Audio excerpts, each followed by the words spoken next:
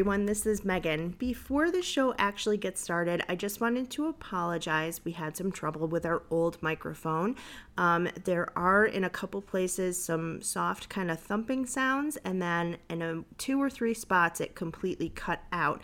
So if it sounds like I am completely cutting Steve off, that's not what's happening. It's just either that we kind of edited that part out or that I'm here recording now to fill in some of those gaps. So thank you so much for listening, and I hope you still enjoy the show. Here we go. Welcome to the Stop Ruining My Childhood podcast. A sometimes nostalgic, sometimes cynical look back at pop culture. Join us as we revisit movies, cartoons, and live-action TV of the 80s and 90s and ask the question, does this hold up, or did I just ruin my childhood? My name is Megan. And I'm Steve. And today we are reviewing Greatest American Hero, which you can find on Tubi, which, to be fair, it has a lot of ads on Tubi. That's the free streaming service. It's also on Amazon Prime if you're a subscriber there. It has ads still, but less. So, Tubi... or not Tubi. No. Either way. We watched it on both, and it did seem to go quicker with a little bit less ads on Amazon Prime. Yeah. So if you're a subscriber to Amazon Prime, I kind of recommend you do that. And if you're not, you can see it free on Tubi. So It's not a big deal either way. So if you haven't been with us before, we have a cycle of what we watch. So we start with a cartoon, then we do a live action TV, and then we do a movie. So we are midway through that cycle. We just watched Transformers. It was our last episode. Yep. Next time we're going to be talking about Flight of the Navigator. And also this month, coming up, we have a Memorial Day bonus episode. And we're going to be watching and talking about the movie Glory from 1989. Yep. So that's to look forward to as well. So before we get into Greatest American Hero, we have, as always, our non-sponsored nostalgic snack review. Yes. And today it is Pixy Stix. Because the Greatest American Hero flies, and so do pixies. So will you if you have enough Pixy Stix, which are just straight sugar. Almost exactly straight sugar. So our pack here, Steve, we've got blue, orange, purple, and red. What color is your I will try poison? Orange. All right, I'm going to take a blue. So while Steve's eating, I'm going to tell you, as he said, it's almost entirely sugar. Pixy Stix is a sweet and sour colored powdered candy. And as today, it is packaged in a wrapper that kind of resembles a drinking straw. These were started by this man, Menlo Smith, in Utah. He came up with Fruzola, which was a powdered drink in 1936. And he meant it to be like a sour competitor for Kool-Aid. Okay. So he was like, Kool-Aid's too sweet. What if we do a sour version of it? And he moved his family from Utah to St. Louis, Missouri. And then this concept for powdered candy really came in 1942. So about 6 years later, they essentially saw that kids were not making the drink. They were just straight up eating the sugar. Basically, they were eating the powdered fruit mix like a candy. Which makes sense to me because Kool-Aid, if you remember the original form of Kool-Aid, you had to add sugar to it. You did, yes. So this, I'm assuming you didn't, and that's why kids were just kind of straight up eating it. So they kind of said, let's take it back and reformulate it a tiny bit and then sell it as a candy instead of a drink. So you can't make this into a drink. Well, I mean, maybe you could try. I don't think it would taste that great. But yeah, they modified the formula and they branded it first as Lick-a-Maid in the 1940s, which later became Fun Dip. Oh, that's true. In the 1970s. So Fun Dip we're going to have in a couple weeks, which is, I guess, basically the same as what we're eating now. But it has 3 compartments and a little stick. You lick the stick and you dip it into the Fun Dip. Here you just have to pour it in your mouth. Yeah. So, or snort it, which we've talked about before with Smarties. We're not going to get into that again. So 1959 is when Pixy Stix officially came out. And they had basically the same but differing flavors. Parents complained because you can't reseal this straw. And so sometimes it gets quite messy. Yeah, you got to just suck down the whole straw. You don't save Pixy Stix. I think that's why this is a smaller version of what I remember. I remember like a long, maybe they have different sizes and we have like the mini size. Okay. Oh, that blue's a little bit tart for me. How's your orange? It tastes kind of like Tang. Yeah.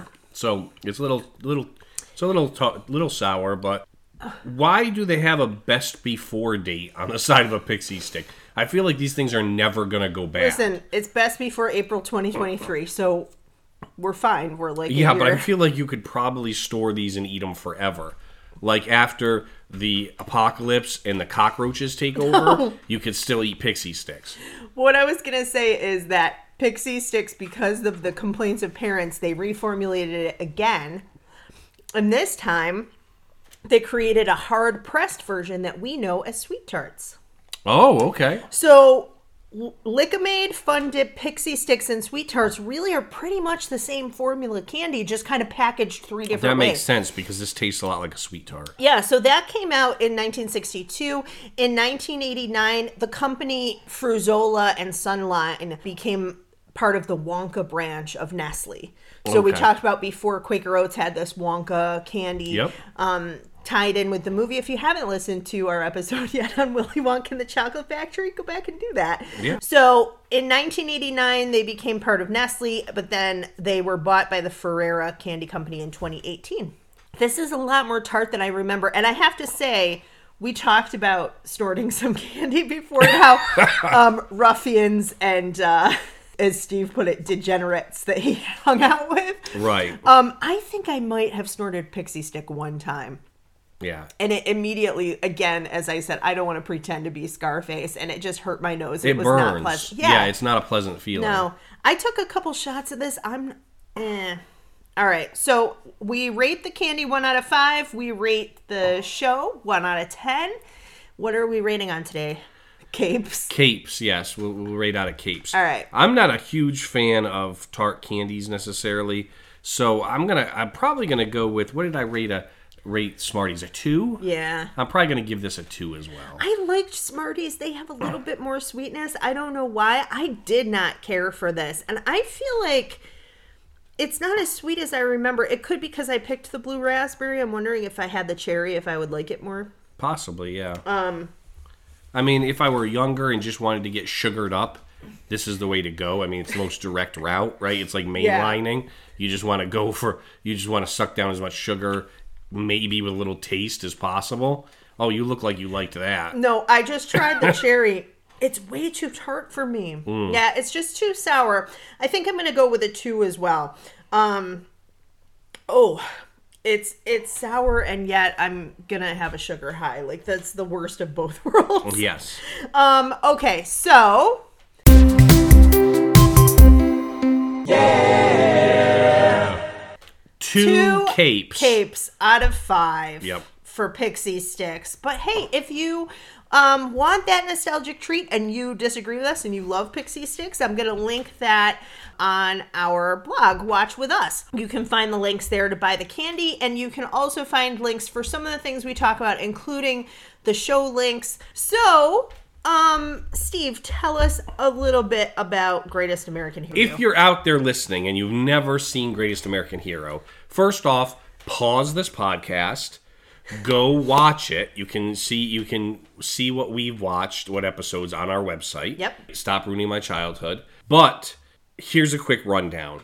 It was a TV show that ran from 1981 to 1983. It was 3 seasons long. And basically you have a mild-mannered school teacher who teaches high school special ed, which in 1981 was more like the challenging class for behaviors, more than actually kids that needed like special help necessarily. Yeah, we're going to talk about that later. And so, it's kind of like, it reminded me a little bit of like a Welcome Back Kotter, which was just a few years earlier than this probably and would have been on people's minds. So you have Ralph Hinckley, who is this mild-mannered high school teacher who ends up being gifted by aliens this special suit that grants him superpowers. He's then teamed up with an FBI agent, Bill, who he points him to cases and crimes that need to be figured out, and the two of them work together to solve them.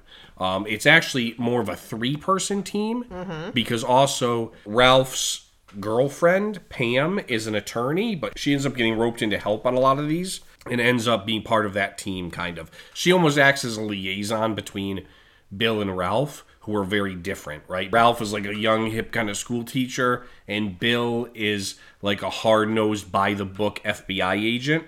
And so the two of them very often are not on the same page, and she kind of runs a little bit of interference. And so the whole premise of the show is that, you know, mysteries or cases come up, and then the two of them work to solve it, with Bill's ability as an FBI agent to kind of look at the clues and try to solve a mystery, and then with Ralph stepping in with his superhero powers to kind of help in a supernatural way. Yeah, it's a little bit like a buddy cop detective type of show. A little bit, with a superhero twist. With a superhero twist. So, some fun facts in history about the show. First, there were a lot of shows that had kind of a superhero twist at the time. The Incredible Hulk with Lou Ferrigno, Wonder Woman, The $6 Million Man, and of course in the pilot we see like Super Friends. They're watching like some cartoons that have a superhero theme as well. So Stephen Cannell, he is the show creator, and he basically planned the show initially to be a series emphasizing real life problems. So he was going to have this suit, but then solve problems like with the special ed kids, possibly with his son, because we see in the pilot he's divorced and he has a young son, things like that. And what ended up happening is that the network messed with the show. So there was a change in management at ABC, and they wanted more heroic, save the day, big action plot kind of things.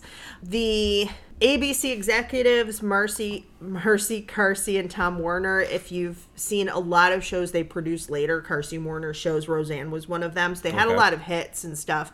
They really finally came to this agreement with Cannell that the powers would be in the suit and not the man. So they still wanted to have like this grounding that he was a normal everyday guy, right? And having him not really understand how to use the suit was kind of part of that. And we'll get into that with our full recap. But the series also tried to emphasize character comedy. So like still, again, trying to ground it with the superhero antics, but they still have like typical human flaws and life issues kind of in between the action, right? So that it's not totally about like FBI and things like that. I want to mention too, Steve mentioned that the teacher is a special ed teacher. That came out of the creator's experience. He was dyslexic. Okay. But he also, this is like, to me, a good example of how that doesn't mean that you're not great with like writing and creativity. He wrote this. He wrote Columbo, Ironside. He was a co-creator for the A-Team, which we also reviewed. He was also a co-creator for 21 Jump Street. So many others I can't even name. So he really went on to do a number of amazing things. The symbol on the suit is supposed to be possibly an open book with a needle in it, like a sewing needle. Okay. I don't know why. I think that might be in an episode that we didn't watch, but it is supposed to be like opening the book of knowledge. Okay. I just assumed it's an alien symbol because the suit's alien. Yeah, but it has something to do with like knowledge and yeah. So Ralph, his name is Hinckley, but they decided to change it after the assassination attempt on President Reagan, right, which would have been right in this time period. John Hinckley Jr. Attempted to assassinate the president, and then they were like, we can't have a hero with the same last name. So for a while it was changed to Hanley, and then they were like, nobody's going to know or care, so they changed it back. We have in the pilot Superman, Wonder Woman, Aquaman, like little like glimpses of these. So Warner Brothers, the owners of DC Comics, were not happy about this show, and they saw it as an infringement on the Superman character. So they took ABC to court, but I don't know. I think they kind of settled outside of court, but it seems like the series has more of an inspiration from the Green Lantern, because that's a basic concept, as an ordinary human being given like a powerful technology. Yep, the Green Lantern's given a power ring from aliens. Yep. From aliens, yeah. So it's kind of interesting that they didn't, like, sue them on that for the Right. premise of that. So the theme song, believe it or not, reached number 2 on the pop charts. I believe it, yeah. It's such a catchy tune. We're going to talk about that in our memory section as well. And then we have the cast. So William Catt, he is Ralph Hinckley. Yep. Hanley Hinckley. Yep. He became first known for playing Tommy Ross in Carrie. He's the boy who takes her to prom. Yep. And his hair, if I remember, is much bigger in that even than it is in this, in the 70s. Yeah. Then, after the success of the show, he released a soft rock album called Secret Smiles. Oh, well, there we go. Under the name Billy Catt. But everyone, go to your iTunes and check out Billy Catt's Secret Smiles. Listen, if I can find a song, I'll link the YouTube video of it in our blog because I think that's brilliant. But he's the son of TV legend Barbara Hale, which you probably don't know, but my mom would. She played Della on Perry Mason.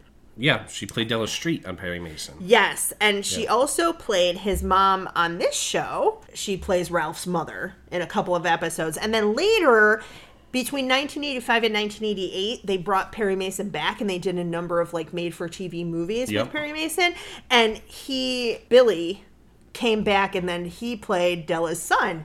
And he was in all those movies with them, and kind of like a sidekick. Yeah, Billy was in there was 9 Perry Mason movies made in, like, a 3-year, like, small window, right? Yeah. And, he played Paul Drake Jr., who was her son, but also his dad was Paul Drake, who was like an investigator that worked with Perry Mason. Yes, I didn't know. So I did not realize that Della Street and Paul Drake had him as a son. Ooh la la. Yes. She was always doing flirting with Perry, so I'm surprised. Billy Catt is actually a legacy person because his dad, Bill Williams, was also an actor. What was he in? He was widely known for being in the Western The Adventures of Kit Carson. Oh, interesting. So he had both his parents were actors. And it's one of the reasons that he was, a lot of newer actors, and I would classify him as newer at this point still. He had done Carrie, right? Yeah. But after Carrie, he was on an interview with Roger Ebert in 1979 before this project, and Roger Ebert asked, like, what's new? Well, what's next for you? Mm-hmm. And he said, because he was from an acting family, he didn't feel like he had to, like, he wasn't in a situation where he's waiting tables, right? Right. So he said, I'm really just holding out, and I just really want to take projects that pique my interest. Yeah, it's nice if you can afford to do that. Right? Well, when you're from a Hollywood, right? Yeah. This is like Drew Barrymore, right? Who had acting in her blood, right? Yeah. And so it wasn't like she was in, a big push, right? Right. Or like Tom Hanks's kids, right? Yeah. But then you come to Nicolas Cage, who's also from a family like that, and he just. He does everything. Right. So, Robert Culp played Bill Maxwell. He's the FBI agent. He's a character actor who did a ton of shows, really from, like, the 60s straight through the 2000s. But most famously for I Spy. I Spy. With Bill Cosby. He also did a couple episodes of The Cosby Show because of that. Mm-hmm. Murder, She Wrote, a couple episodes. He was in Everybody Loves Raymond. Yep. Get Smart, Gunsmoke, Columbo, just tons and tons of stuff. Then we have Connie Selica. Now, Connie Selica is probably most famous for the show Hotel. Yes. But I know her from Christmas movies. Well, she won an Emmy for Hotel. She was great. Very well known. But I know her from the movie I Saw Mommy Kissing Santa Claus. Yeah. This was kind of one of her first projects. She did a lot of Lifetime movies later on. Later on, yes. And but she is super attractive. She's beautiful. Yes. And she was married to the guy who played Buck Rogers, Gil Gerard. Oh, okay. And then later, now she's married to John Tesh, who's from Entertainment Tonight, and also still making music. Yeah. John Tesh. But a big point of this is that Connie Selica, Billy Catt, and Robert Culp are really a powerhouse acting team. Yeah, they really are. And the thing about this, I'm gonna get really, save it for your review.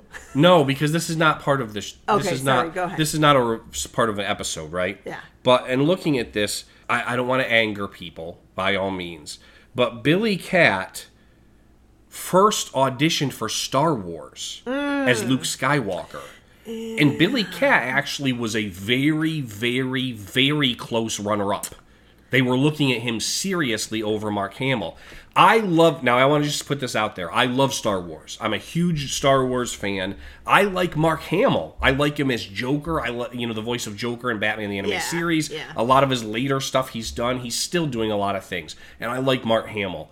But I'm going to say, I think Billy Cat's a better actor. And I think he might have done a better Luke Skywalker. I can definitely see him for it. A lot of other times we talk about, like when we talked about Splash, John Travolta was up for the role of Alan instead of Tom Hanks. And I'd be like, no. No. But here, I could see it. I wonder, it likely came down to a chemistry thing. Yeah. They probably put the three of them together, and it was just maybe not working in terms of chemistry. It may have had the fact that, I know in the original Chemistry, you had Harrison Ford, who was still young at the time too, but was more of a older brother mentor person in that field. And Mark Hamill comes off as very young in the first New Hope, right? Billy Cat, I think Billy Cat would have seemed more of a peer. Yeah, and Harrison Ford. You have to have, because Mark Hamill's character is supposed to be very innocent, and Harrison Ford's character is supposed to be like he's seen it all already, even though he's quite young too. But looking at Mark Hamill in the original Star Wars, which is just a few years before this, right? You're looking at Empire Strikes Back around this time, and Billy Cat at this time, I feel like looking at the two of them at the same point in their career, I feel like Billy Cat's got a little better chops. They kind of have a similar look as well. Yeah. So the series, as Steve said, only ran for a couple of years. And then they tried to bring it back a couple of times, and it just never really worked out. In 2018, there was supposed to be a Greatest American Heroine. It was still called Greatest American Hero, but it was to star a female in the role. And George Wendt was attached to it. Okay. And it seems like they made a pilot, and it just didn't get picked up. They just never ran with it. And we'll talk about, whether that was a good thing or a bad thing. NBC actually sponsored it, which was different because ABC was the original Greatest American Hero. Yeah. NBC picked up Greatest American Heroine, did the pilot, it never went to air. But when Greatest American Hero went to syndication, they added Greatest American Heroine as the very last episode in the syndication package. Oh, interesting. And put it in. Yeah, that's kind of cool. Apparently the plot of it is it's much later, and Ralph has become, his secret identity got out. So he's like a celebrity. Everyone knows he's the hero. Okay. And the aliens come back and they don't like that. Oh. So they make him give the suit to someone else so that people don't know who the person is. See, I like that premise. It's like kind of a reboot. And he introduces Holly, who's a young girl, to be the next. And apparently it was, when you see it come up, it has the traditional Greatest American Hero intro, but with a nighttime LA skyline. And then when it says Greatest American Hero, all of a sudden Heroine gets added to the end. Oh, okay. And it's with a ding, ding, ding as a nod to NBC. Oh, interesting. So that's a little bit of the history of this show. We're going to take a break, and when we come back, we will talk about our memories or lack thereof, and then we'll get into our full review and recap. This podcast is supported by its creators and listeners like you. Help keep our show ad-free by visiting our website, stopruiningmychildhood.com. There you can find links to our social media. And this very podcast you're currently listening to.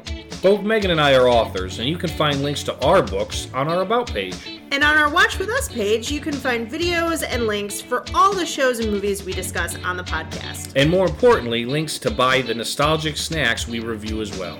We also post bonus content about once a month. So like, subscribe, and follow. For a small independent podcast like ours, it really does make a difference. Thanks. And now, back to the show. All right, everybody, welcome back. My name is Megan. And I'm Steve. Just in case you forgot. Or didn't listen to the commercial where we also say our names. Yes. Steve, tell us about some of your memories of this show. All right, so I would have been very young when this show came out. Like 4 to 6. But I remember it being on the air. And so I remember watching it. again, being that young, I remember the superhero parts. I remember the costume, which obviously is bright red and sticks out. I remember him flying crazily and things of that nature. But I will say, I don't remember much else. I don't remember the plot. I just remember the believe it or not. I remember the song and and it being a superhero show and the concept. Interestingly enough, as I'm looking at it, my memories are like, again, we're adults now, but I'm saying it's interesting that I remember it as being a real superhero show, and it's more of a buddy cop mystery show with a little bit of superhero added in. Yeah. They don't just focus a ton on the superhero part, which I like, but I don't remember that as a kid, obviously. I will say, though, it's interesting because Manimal has a similar setup, but totally different execution. Yeah. But you remembered that show a lot, too. I did remember And Manimal. similarly, they were both kind of like, it's a mystery, almost a detective show. Yes. With the superhero element as like a component of that. So he's almost like a private eye, or an amateur detective, I should say, because he's not a private eye. Really. I don't remember there being a lot of toys and things like that, but it was only 3 seasons, and again, I was really young. I do remember that there was occasionally Greatest American Hero lunchbox, right? There was some merchandise with it, but I don't remember it being so pervasive as like Transformers, G.I. Joe, things like that. Do you happen to know how many episodes they had? I do, yeah. Season 1 had 9 episodes. It ran Okay. from March to May. Season 2 had 22 episodes. It was a full season. Okay. So it ran from November to April. And then Season 3 had 14 episodes. It ran from October to February. Right. So that basically means that it started as a mid-season replacement show. What that means is that when another show gets canceled, they have these backup shows where they haven't ordered a full season. They've ordered like half or a third. Yes. So it probably was replacing something that got canceled. Then it had a full season. And then my guess is Season 3, they kind of canceled it early. Well, I mean, if they had it go till either February. that or I don't recall what was going on at the time. I'm wondering if there was writer issues.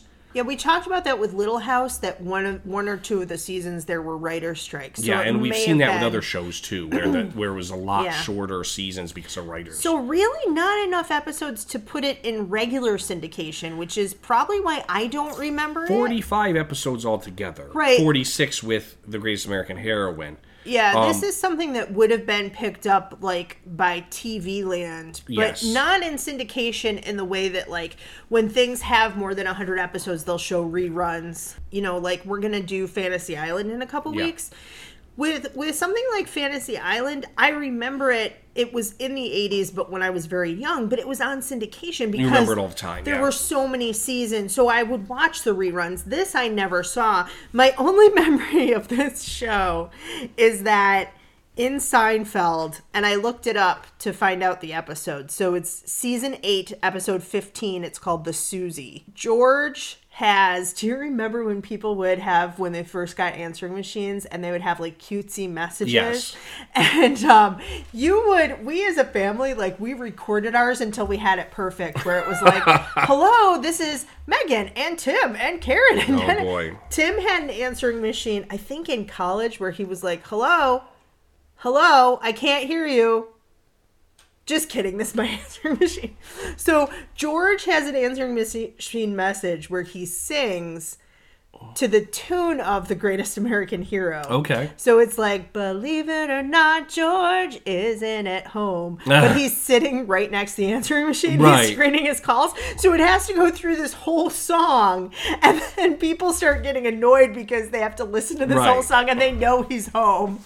And I just found that so funny. So that aired in 97. And that's really my only exposure to this show, is a reference in a different show.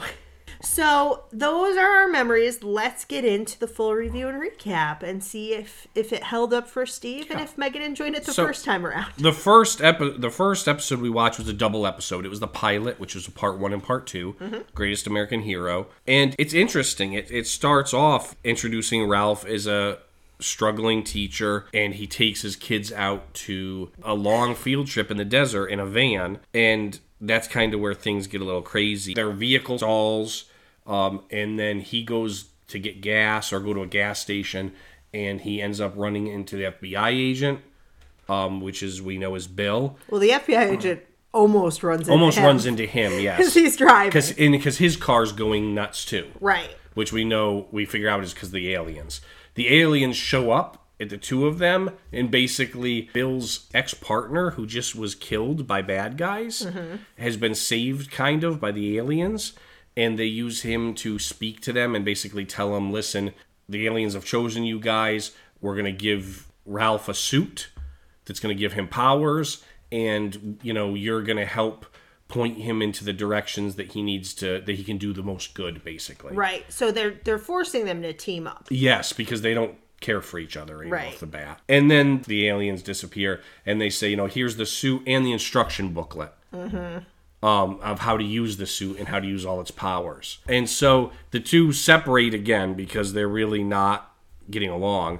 And Ralph takes the case with the suit in it, and he looks at the instruction booklet, and he goes to put it back, and he doesn't put it back all the way, and as he walks away, you see the instruction booklet drop out, and he loses it before he even ever puts the suit on. So then he basically goes back home, and we find out more about his home life, that he's getting a divorce, that he's got a lawyer, his ex is a model, and she's trying to get custody of his young son, and all of that kind of thing. And then we see basically Ralph trying to figure out the suit and struggle in his day-to-day life. He has the divorce going on, a custody battle for his son who we meet. His girlfriend is his lawyer. At the same time, Bill is trying to figure out what happened to his ex-partner. And that kind of brings them back together.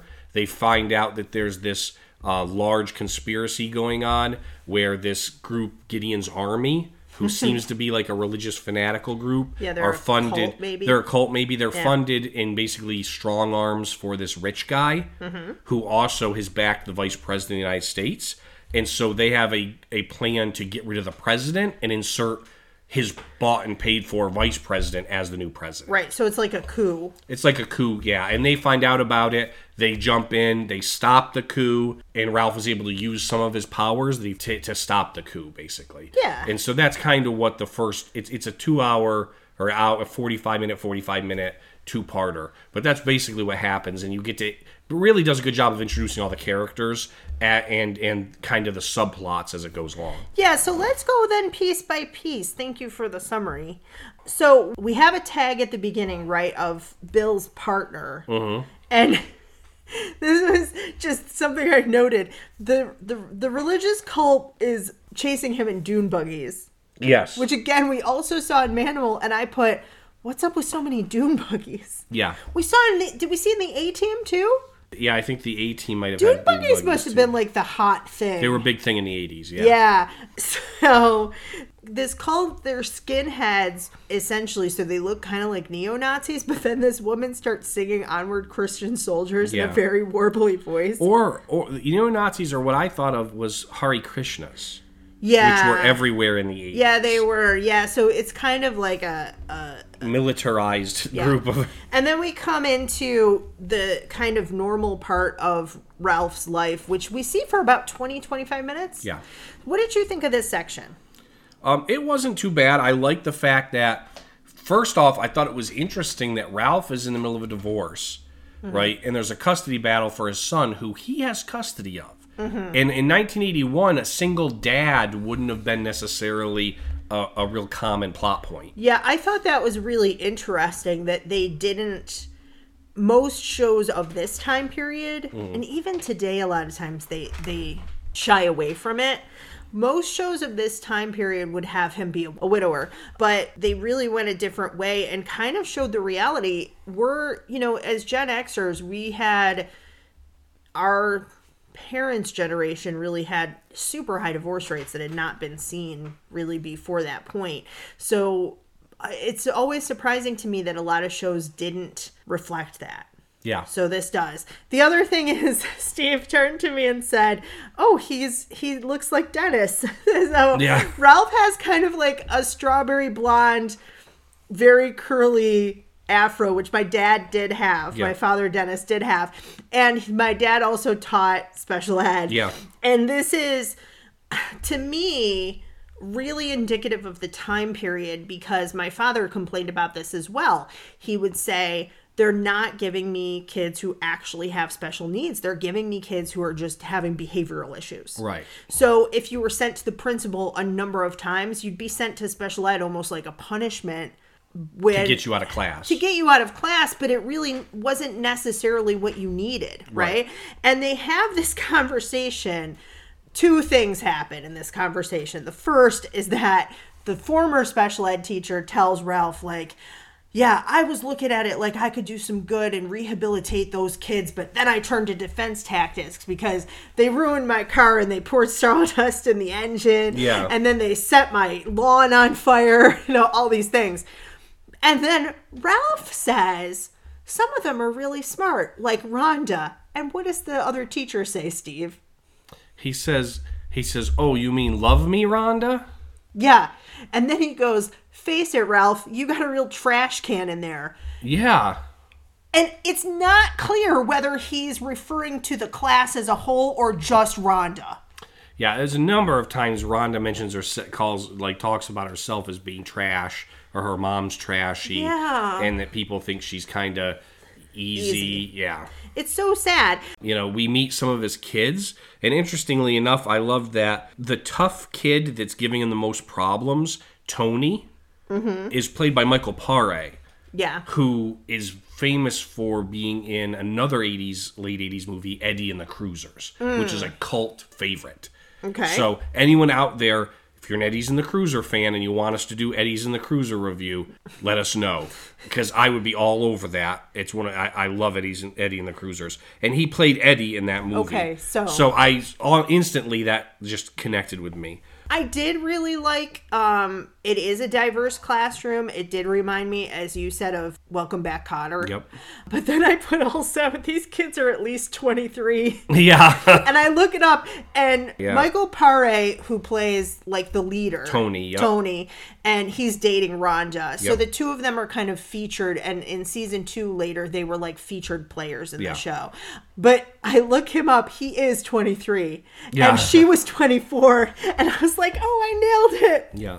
So then they go to the desert on a geological field trip. It is nighttime. By And the they're time just by the time they get there, it's nighttime. Yeah, it's dark out. Yeah. They're just driving in the desert. Can we also talk about, on the way to the desert, they stop for like a late dinner Yeah, at a diner. in a diner, and that's where they first meet Bill, who Tony tries to pick a fight with Bill, the FBI agent, and basically making fun of the fact that he wears a 3-piece suit. Yeah. And they almost go to blows, and Tony pulls out a switchblade, and Bill pulls a gun on a kid. Yeah. Right? So the FBI agent pulls his gun on a high school kid, and Ralph is able to kind of break it up and dissolve the situation. Yeah, I really like that you get to see Ralph's personality, that he's a peacemaker, because that's going to be really important later on. He kind of reminded me of Michael Landon in Highway to Heaven, Yes. where he's going around like helping people. I wanted to say too, so the bus breaks down in the middle of the desert. I actually had this happen on a field trip that I was a part of. The bus broke down. They had to pull over at a rest stop in the middle of like a rain sleet storm, and we were stuck there for 7 hours. It just kind of reminded me of this scene, being stuck on that field trip. But then we have the spaceship.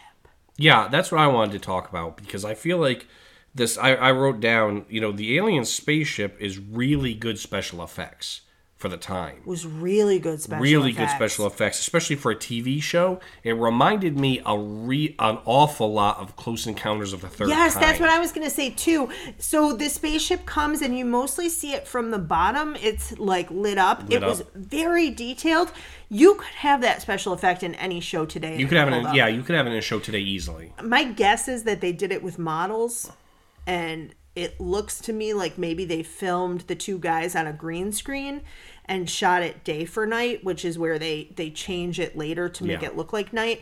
It was just really, really well done. I also, old tech alert, I like the aliens communicate through the radio. Yes. And they slide the radio dial back and forth to pick up different words. Yeah, to make sentences. And I was like, first of all, I haven't listened to a car radio in probably 10 years, but that old-fashioned type with the AM and FM and all of that. I also really liked the choice of having the dead partner. Yeah, to connect it to Bill and to connect it. Yeah, because also it's the partner instead of the aliens. So we Right. don't know what the aliens look like. And I think that was also a budgetary choice. That's my guess, because I don't know if we see the aliens later. Well, it does add mystery, too. It adds a lot of mystery, but then you don't have like bad makeup, which would have dated it. So I love that he drops the instruction manual. He's carrying the suit, and the kids he thinks are messing around with the car, but they're trying to fix it. And Tony says, like, we've all been taking shop classes for years. Like, Yeah, this we know is what's going on. what we're actually good at. In the meantime, Rhonda hits on him. Yeah, Rhonda hits on him, and she pulls him to the back of the van and basically was like, how do you feel about me? You know, I'm not easy like people think I am, but she's touching his chest and being very flirtatious. Very flirtatious. Yeah. And this is not that kind of a show. This is not Pretty Little Liars, okay? Or like, I don't know, Beverly Hills 90210 or Dawson's Creek. Right. That's the one where they have the relationship. We're not going to have this happen. He's also, again, it shows a lot of his character because she's clearly of age, but she is his student. I mean, she's 24 in real life, but she is his student, and he's also, but he doesn't laugh at her. Right. He's very respectful, and he's like, Rhonda, I don't feel that way about you. I'm just your teacher. Yeah. And I think it's also very telling, and he says this to Tony later, she thinks that way about me because I'm the only person who's kind to her. Right. I'm the only person who does give her respect. So she kind of misunderstands that respect a little bit. Yeah. And then we have the bit with the custody hearing. It was interesting. You know, I like we get the fact that he misses the custody hearing. He tries to get there, and then this whole section actually was interesting because it's the custody hearing / him learning his suit powers. Yeah. And so I like the fact that about the whole show is that it's not like most superhero shows where he gets powers and then he's just like this dominating hero, right? He makes so many mistakes. He doesn't know how to fly, and even when he starts to, he hits a building, right? He doesn't know what any of his powers are because he lost the instruction manual, and so they're coming at him at different times. It's really, I mean, a lot of it was done, I think, for a comedy effect, but at the same time, it kind of humanizes him more as a hero. Yeah, and also that we don't get an info dump about his life. No. Like, we have him teaching first, and then we see a little bit of his home life. We don't know fully the story until, like, the next day. And then she says, like, hey, don't forget, it's the custody hearing, you know, and all of that kind of thing. So he goes through the first 10 or 15 minutes. He goes through the whole field trip, gets the suit and everything before he comes home, and then you find that he has a son. Yeah. You don't really know that until he No, gets home. it's kind of an interesting reveal. There's a couple things when he's learning the first time he puts on the suit very reluctantly because, as we find out later, it looks like Long John's. I liked that too. In most superhero, shows, the superhero outfits do look like pajamas, right? Yeah. They look ridiculous, but people are like, "Oh, look at that superhero." He puts it on, he's like, "This looks ridiculous," right? Which is how most people would respond. So realistic, but also I don't think that most younger people know what Long Johns are. I know a lot of people who have never heard that term before. Today. Yeah, today. Yes. So it's a joke that wouldn't maybe land today. But so if you don't know, Long Johns are also known as long underwear. Yeah. And they're essentially pajamas that you would wear under your clothes in the wintertime to keep you warmer. So they were often red or pink, and they looked like footy pajamas. Yeah. And sometimes they didn't have feet, but they'd go... It's like a bodysuit. Yeah, it's a bodysuit, and that's what it looks like. It's like a big onesie for adults. And it's great that not only does he have the reaction, this is ridiculous, but then when he's found on the street and he crashes in the building, they bring him to get a mental health check. Yes. Because you've got this guy running around in a suit on the street. And also, this little kid, he was changing into this in the men's room. Well, the dad of this kid... They go into the men's room, and the dad assumes that he's walking around in his underwear, basically, right? So he pulls the kid out, and he's going to go call the police. The kid knows, because the kid knows superheroes. Right. So the kid kind of knows what's going on, and he's like, you don't know how to do that suit right. You have to take 3 steps To and then fly. hold your arms Yes. out to fly. So he takes the kid's advice and then immediately crashes into a building.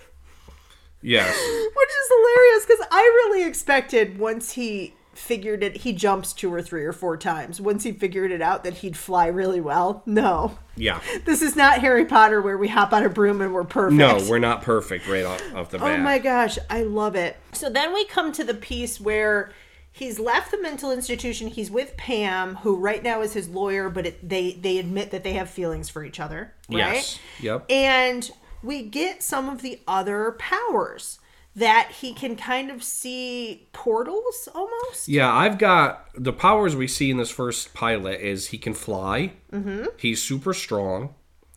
He has these visions that he can see something going on. And it's not like X-ray vision where he sees through a wall. He can see things going on across town he sees that are it- connected to somehow. Yeah, he sees it on a wall, but it's more like, and sometimes in a mirror. It's more like a vision of something going on right now. Right. Yeah. That he has to go help. So Yeah. I thought that was kind of cool. He's bulletproof. Mm-hmm. And also he has some kind of super hearing where a number of times he hears conversations that are way out of his earshot. Later, there's a mention to invisibility. Yes. We didn't see that in either of the episodes we watched, but in one of the season 2 intros, there's a little flash of it. Okay.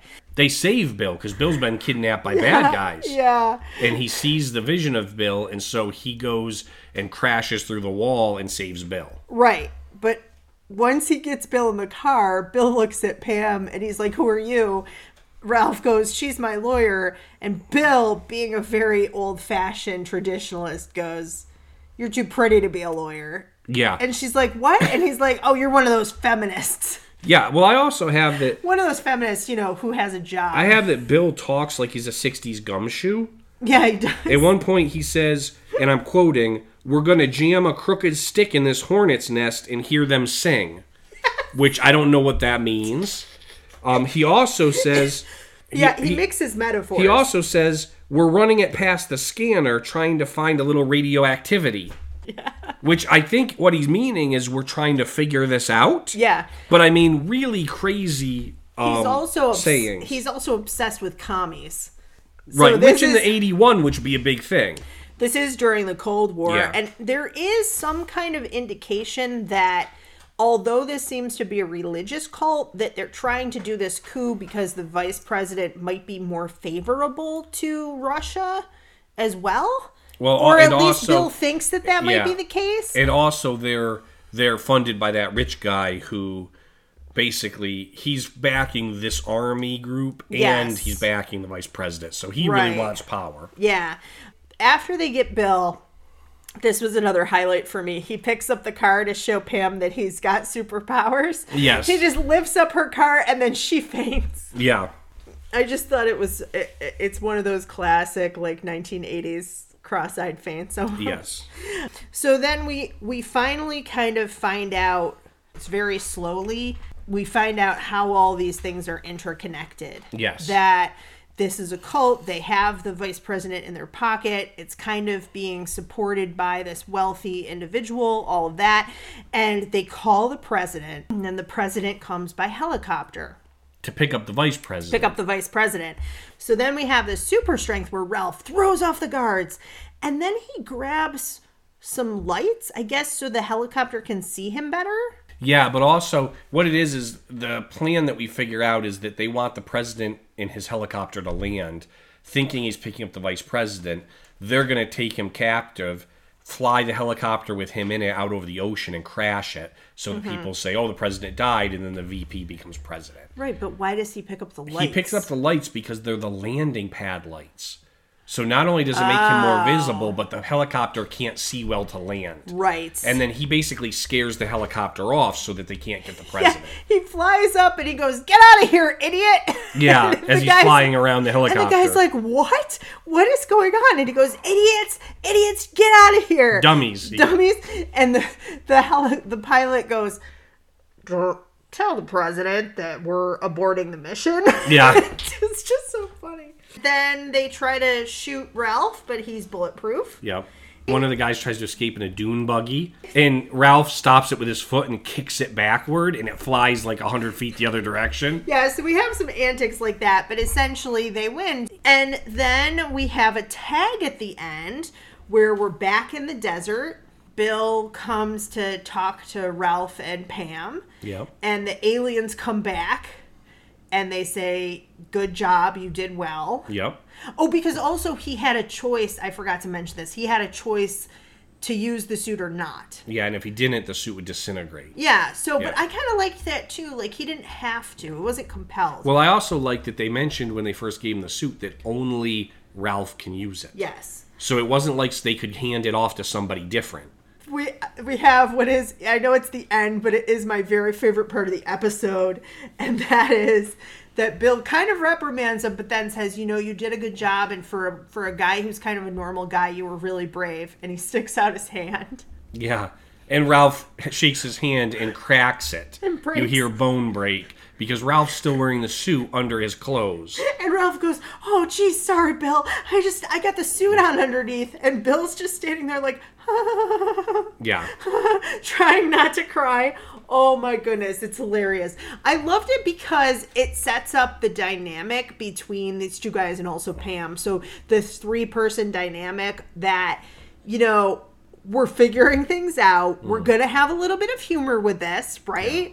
Yeah. There's possibilities between Ralph and Pam, and that Ralph he's trying. And that Bill is kind of the button-down guy that grounds him, and he's the younger guy who gives him a little bit of pep and energy. So that's how the pilot ended, and then we skipped over, because this is Steve's choice. Yep. Season 2, episode 12, Just Another 3-Ring Circus. So can we have the quick rundown? Yeah, so Bill is in the doghouse with his boss, Yes. the local director of the FBI, because he feels that Bill doesn't do things the proper way. He's kind of a lone wolf kind of guy. So he decides to give Bill garbage cases. And the first one he gives him is a missing clown. Mm-hmm. He has to go to a circus to figure that out. So Bill pulls Ralph into this and says, I know it's not our normal type of case we use the suit for, but I need to figure this out. I got to get on my boss's good graces. Mm-hmm. So Ralph goes undercover as a human cannonball at the circus. And he seems super excited about being in the circus. Oh, he's very excited to be there, yeah. Bill gets in a shootout at a luxury apartment. And then when he returns with his boss to show him, someone's covered it up. And they've gotten rid of all the evidence, and they made it look like nothing ever happened. Except there's a clue. Yeah, there's a clue for a dating site, basically. Mm-hmm. So Bill goes undercover as well as like a chore hand where he's cleaning up and things at the circus. And he almost gets eaten by a tiger at one point. Pam goes undercover to check out the dating site because both the guys are at the circus. Right. And she realizes that something seems off about that.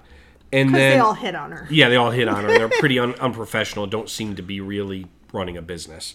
So they end up going to the circus, and everything comes to a head when the trapeze team, we find out, is trying to rob the dating service. Mm-hmm. And when they follow them there and, end up getting into it with the trapeze team, they find out they save the day and they save the guy that's been kidnapped. Not the clown. He got killed, unfortunately. Yes, off camera. Off camera, because he figured out what they were up to, and that's why he went missing. But they had kidnapped another man in the interim, and he was a CIA agent. And so we find out that this dating site, much like Pam thought, was actually not a viable business, but a CIA cover. It was like a records depository where CIA agents would debrief and record it. And so these trapeze team wanted to steal all of that information from the CIA. Yeah, and basically they've been stealing information from every city that the circus traveled to. I believe so, yeah. At one point they tried to kill Ralph by overloading the cannon, which shoots him way far, but of course Ralph's indestructible because he has the suit on, so it's not a big deal. Well, and he can kind of fly. Right. Yeah. So they end up winning the day, and it puts Bill in not only good graces with his boss, but the head Washington, D.C. FBI, because it was such a big case that they were able to solve. And Pam is getting calls from CIA people wanting to date her. Yeah, all the CIA agents that were undercover there now want to date Pam. So a little bit of tension there between Pam and Ralph as Yes. well. So it kind of, again, it ends in a little bit of a humorous kind of uplifting I think way. it ends with Ralph saying, "What did you do at that dating site?" or something like that. Yeah. So let's go piece by piece. You know, one of the things that we noticed is that in the description, Yuri is described very specifically as a Polish clown. Yes. And at first we were kind of like, why? Why does that matter? Why does that matter? It's an international circus, but why does it matter where he's Right. from? Well, what you find out is basically, you know, it's actually important because Poland was part of the Eastern Bloc. Eastern Bloc, and essentially that means that they were part of the Soviet Union until 1989. Right. So they're still part of it at this point, and it's not clear if the rest of the trapeze artists are Polish or Russian, but they're working for the USSR. Right, there's a connection there, and because he was connected to that group and probably spoke the language, he was able to figure out what they were up to. Yes, exactly. So he figured out that they were Russian spies. And they killed him And for they it. killed him for it. I thought that what I looked up, if you've never been on tvtropes.org, I love TV tropes. I love reading about TV tropes, and I can go down a rabbit hole on that website. But I looked this up because the last live action show we did was Little House on the Prairie, and they had a couple circus episodes. And I seem to remember like a number of shows in the 70s, 80s, maybe even into the 90s had circus themed episodes. And TV Trope says the circus episode provides an excuse for producers to show off lots of circus acts. If any of the regular casts have talent in these areas, expect the plot to require their character to step up and perform in the show for some reason. Yeah. Which we have because Billy Cat can juggle. Yeah. They also mentioned that, they mentioned when they arrived there that this is like the premier circus in the world, and it's just called the International Circus. Yeah. But at the time, Ringling Brothers was doing a lot of tours. Yeah, Ringling Brothers. I remember in the late 80s going to see Ringling Brothers. Because Ringling Brothers merged with Barnum and Bailey. Yeah. And so you had Ringling Brothers, Barnum and Bailey Circus, and I actually went to one of their last shows before they shut down. And it was really fascinating. And I went as a kid as well. But we do have the actor who plays Ralph juggles really, really well. I also want to say that circus episodes, what I found, I wrote a book that featured the circus, so I did a lot of research for it.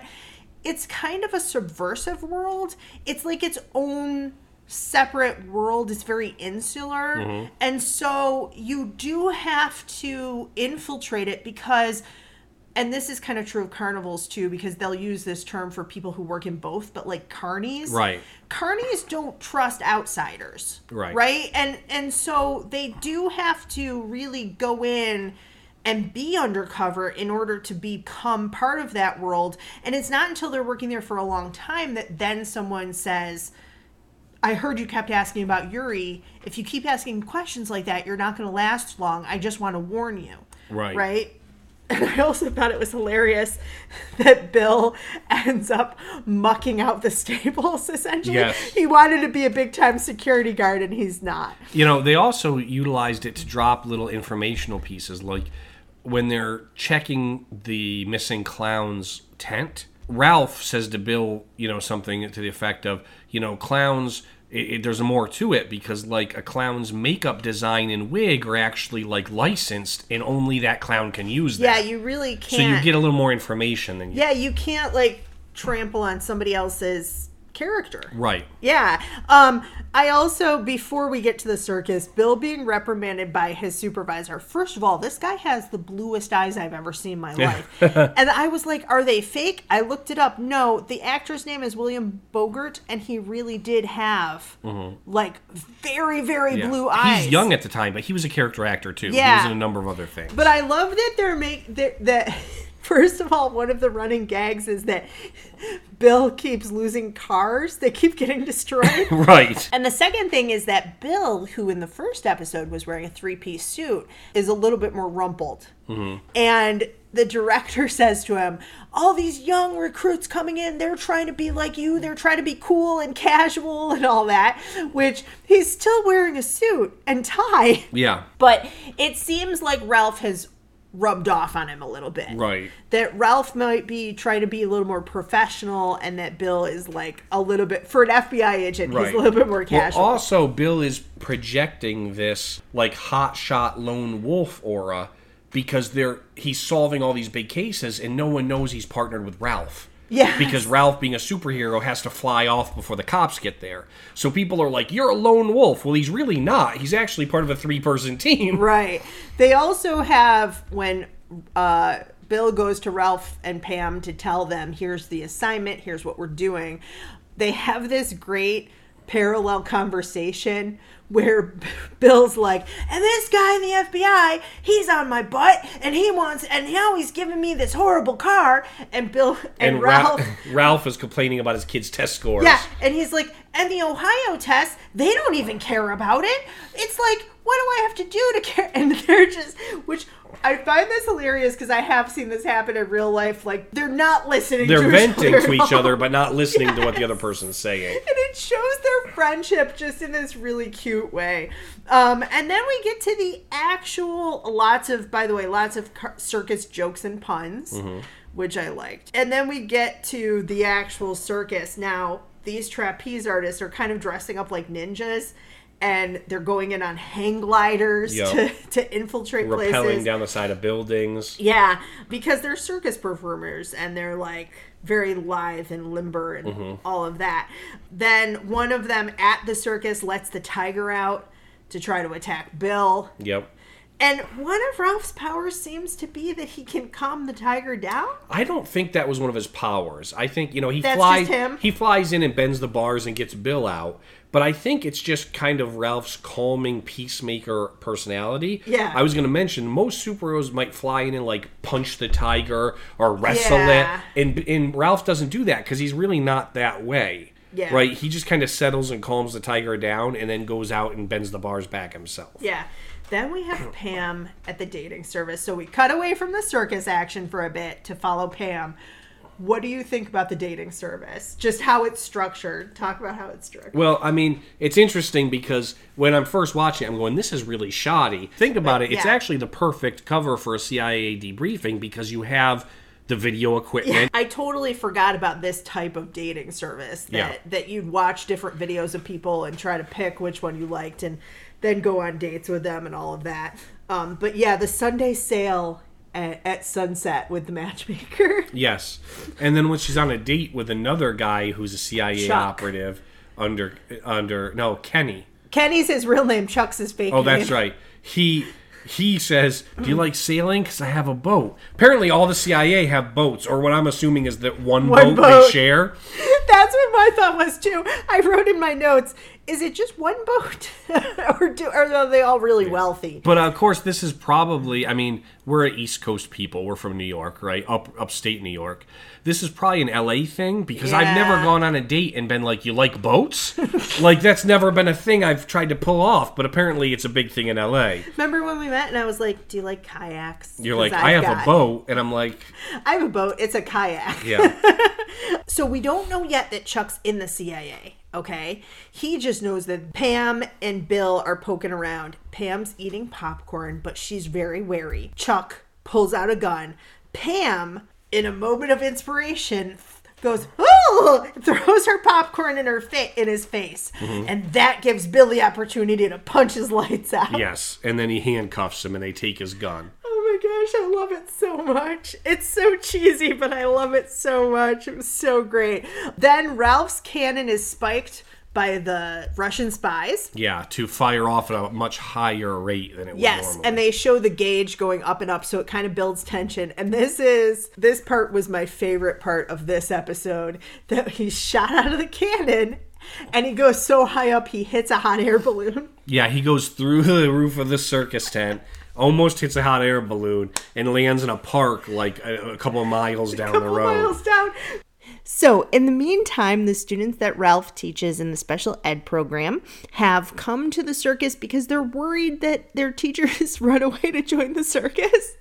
And they want to show him that they can do better on the state tests and that they're willing to retake them. So we have that whole kind of subplot to kind of, again, ground Ralph as this normal guy who has a job. And as he's been shot out of this cannon, the kids from the class then are worried about him. They go to Bill and they ask Bill, where is he? Is he okay?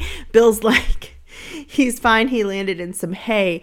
In the meantime, they look over and the elephant has sat on Bill's car. So we have, again, that running gag that Bill always has these cars that break down or that are damaged in some way. And he's, again, kind of going to be in trouble with his boss. But he borrows Tony's car, which is a little bit of a non-standard car, let's just say, for an FBI agent. It's a little bit flashy. And he's able to get Ralph, and they stop the Soviet spies from taking this information from the CIA. So then we pick back up at the end, and all of these guys from the CIA are hitting on Pam and coming to her apartment and trying to get a date with her.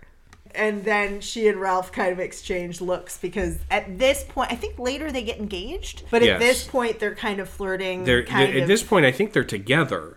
But they're not engaged or anything. Right. But yeah, so it ends with Ralph looking at her after all these guys are showing up and goes, "What did you do at that dating service?" Because, of course, it's her fault that these men are all after her. Also, super creepy because they're CIA, so they know where she stalking lives. her, They're yes. stalking her. But look, it's not that kind of a show, and it ends in this really cute, sweet way, and all's right. And this is another thing we've seen with a lot of these 80s shows is that they're a one-off, that there are some things that carry through. Yeah. But really, it's a one-and-done story. Problem, complication, and then solution. Some of the things carrying through are subplot, like he still can't fly that well. Like Ralph's divorce, right? And the fact that he's a single dad, which I put down next to that. I really like that because I felt it gave depth to the story. Yeah. All right, he was just not this teacher who's a superhero. There's a lot of other issues going on in his life that I think makes it a deeper plot or show than others of its type. Yeah, and I put this in my notes too, that I would have watched the original concept for this show, which is just that he's solving those everyday problems in a smaller way. So in that way, it reminded me of a show that we have to watch at some point, Early Edition, where they get the newspaper the day ahead of time and then try to help people by going whatever the top stories were and fixing them. Or Highway to Heaven again, where they're solving people's problems, but a lot of times they're not the biggest problems in the world. It also reminded me of a show we love, Chuck. Yeah, it was a little bit like that, because too. Because he has superhero powers but can't control them. Yeah. And I really liked that aspect of it. So how did people feel about it at the time? So reception was actually fairly good. I'm looking now, they didn't have a lot of reception from 81 that you can really get a hold of, right? Its ratings were decent. I mean, it went 3 seasons, which was fairly good as well. What they did have is, now looking back on it, Rotten Tomatoes, it has 100% score. And that's all critics, which is really difficult because critics tend to not Yeah. I think it's like 11 or 12 critics gave it 100%. Wow, okay. IMDb gives us 7.9 out of 10. I mean, it had a very good reception. It's one of those shows that fell out because probably, like you said, it doesn't have a large syndication package, right? We're talking 45 episodes total. Last week, Transformers Season 2 was bigger than this entire show. Right, yeah, that's true. The other thing about this is that I know that I've seen it on lists of best sci-fi shows of all time. Yeah. So that kind of says something. And I will say this too. A lot of great sci-fi shows don't have that long of runs. If you think about, we were just talking about Firefly. There are some like Star Trek that go a really long time, but something like Firefly, Andromeda, VR5. I don't know if you remember that show where virtual reality is real. Yeah. There are a lot of these sci-fi shows that have this great concept, but sci-fi can sometimes be a niche genre where only kind of certain people watch it. So what did we think of it? We're going to do our ratings, and then we have a sneak preview. Well, I'll rate first because this was new to you. Yeah. So my rating, I really like the show. I'm going to say that there are some dated elements because it's from 81, right? There are some things in here that are pretty dated. Huge computer rooms. Huge computer rooms, right? Obviously no cell phones, no things like that. Yeah. The cars are very dated, right? The way that Bill kind of talks to ladies is a bit dated. He even like way into season 2, he's still like, yeah, gorgeous to Pam, right? But despite all of that, I think there's a lot of good dialogue here. I think the writing was good. I think the production value is good. There's even little quips that are snuck in there. Like at the end of the pilot, as Bill is telling Ralph that he did a good job. And he's like, obviously, you know, you're the guy with the suit. And then they teamed us up together for a reason. He's like, you know, and I should be like kind of the like boss because I'm an FBI agent. He's like, why else would they team us up? And Pam goes, comic relief. Right? And it just and she just says it from the background. Yeah. But it's really interesting. You know, there's a lot of things like that I thought were really good. So I'm going to give it a 9. I'm going to give it 9 capes out of 10. Okay. So for me, this was a really, especially after last week, this was a really refreshing show. We did not have time, but I really didn't want to skip to season 2. I really wanted to just watch episode 2. Yeah, I would watch more of it. I to would be watch honest. the I think whole it's a pretty thing. good show. Yeah, we sometimes binge watch stuff, and especially you can hear us sniffling a bit here and there. We're still kind of recovering from COVID.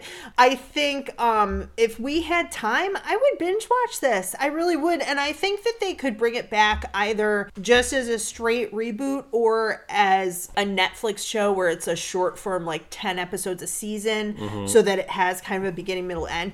Greatest American Heroine. Either way. I mean, either way. I think some of the dated stuff, you know, a lot of like Bill's comments. Bill is supposed to be like a silent generation guy, and the two of them are basically baby boomers. So it is supposed to show those generational differences.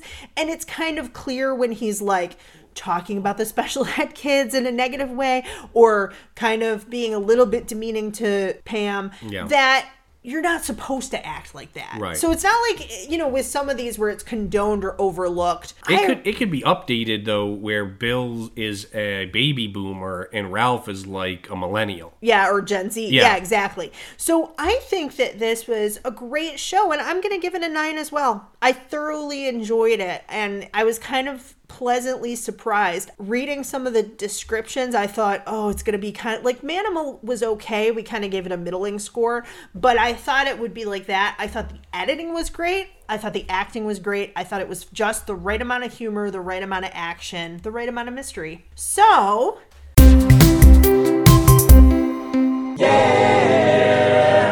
Nine capes out of 10. Out of 10. 9 capes out of 10 for the show. And surprisingly, we're opposite on the snack.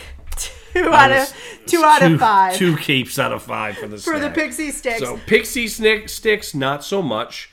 But Greatest American Hero, that's a high score. That's probably one of our highest, I think. Yeah, it is. It's up there with like Splash and yeah.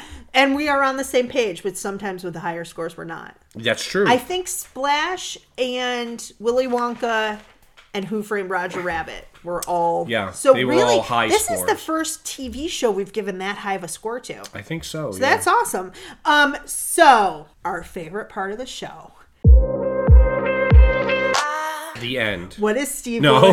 No. A preview for later. What is Steve willing to watch? So our next film, because we tape these a little bit in advance, our next film we know is going to be Flight of the Navigator. Yep, which was a fan suggestion. After that, we come up into summertime. Yep. So we have a list of 10 summer movies. You're going to pick one, and I'm going to pick one. Okay. And you get to go first. So here is our summer movie list. Are you ready? Yes. 1979, Meatballs. That's a Bill Yep, Murray I know movie. what it is. Yep. No, I'm telling you if anybody else doesn't Okay. know. Yeah, 1979, Meatballs. Number 2, 1987, Dirty Dancing. Number 3, also 1987, Summer School. Number 4, 1989, Weekend at Bernie's. Number 5, 1989, Field of Dreams. Number 6, 1991, My Girl. Number 7, 1993, Indian Summer. Number 8, 1993, The Sandlot. Number 9, 1994, Camp Nowhere. And number 10, 1995, Heavyweights. That's a pretty long list. Well, it's 10 movies. And they're all good. I am going to have think, to from go, my memory. I'm going to have to go with Field of Dreams. Field of Dreams, 1989. Oh, man. I'm really torn here because Indian Summer is actually one of my favorite movies that I can remember. I don't think I've seen it since 1994. I don't think I've ever seen But it. it was one of my favorites at the time. I feel like, things like Dirty Dancing, Weekend at Bernie's are really well known. I kind of want to do something that people might not know as well. So what's it going to be? I don't Do. Okay, I'm going to tell you. I'm going to go with Camp Nowhere.